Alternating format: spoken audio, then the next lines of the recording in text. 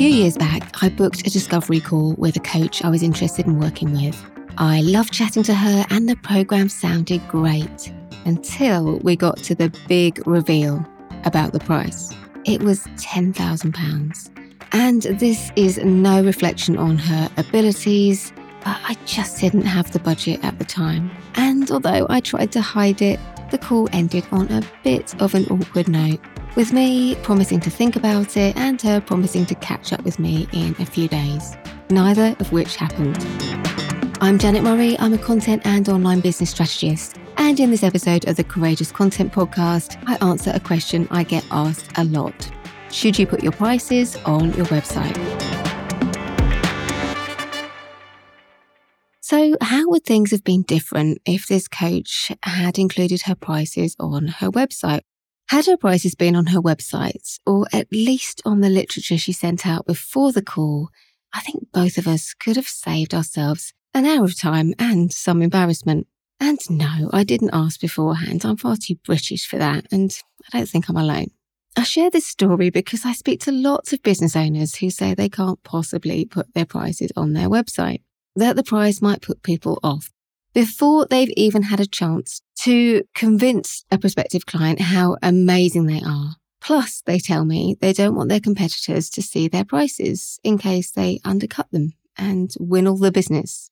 And they typically also claim they couldn't possibly create pricing packages to share with prospective clients before getting on a call because every client has different needs. And I don't buy any of that at all.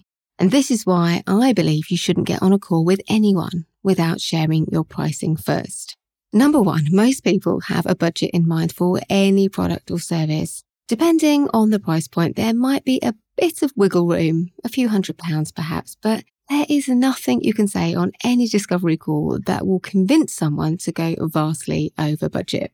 And if you do, then it's very likely they will be back a few days later, or maybe even a few hours later, asking for a refund because they have a serious case of buyer's remorse. Number two, if your competitors really want to know how much you charge, they can easily do so, even if your prices aren't on your website. They can pose as a prospective client, they can get a mate to ask, or their cousin, or their business bestie. These things really aren't too hard to find out. And as for the claim that many people make that they can't put their prices on their website because their service is too complex, it's too bespoke, it's just not possible to give even a guideline price of what their service will offer. Well, for me, that suggests they've got a business problem. Because when you've nailed your niche, you should be able to create a package out of absolutely any service because people typically ask for help with the same things over and over again. And if you've put your package together correctly, there will be plenty of flexibility to tailor to individual needs. And if you're struggling to create a package, that's usually a sign your niche is too broad.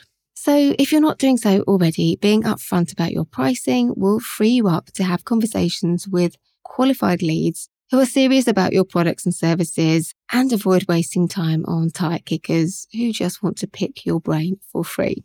And if you've never thought about creating content for a launch, you really need to listen to my episode on how to launch a one-to-one service, because you do need to launch a coaching or consultancy package, and you do need to launch done for you or done with you services in your business, which means you need to create a plan and you need to create content. I'll link to that episode in the show notes. I'll also link to my Business Basics content kit because it contains templates not only for putting together offers for coaching and consultancy packages and also done with you and done for you services, but it also creates all of the content that you would need to launch one of those services, including email templates for booking sales calls, following up sales calls, sending out offers and proposals. And that's not the type of content you typically hear content marketing experts like myself talking about, but nevertheless, it's super important. And if you're not creating content like that at the moment and you're struggling to sell your services, this could be why. So I'll link to my Business Basics content kit in the show notes too. And speaking of websites, it also includes a template for writing an about page for your website, which should definitely include information about your pricing.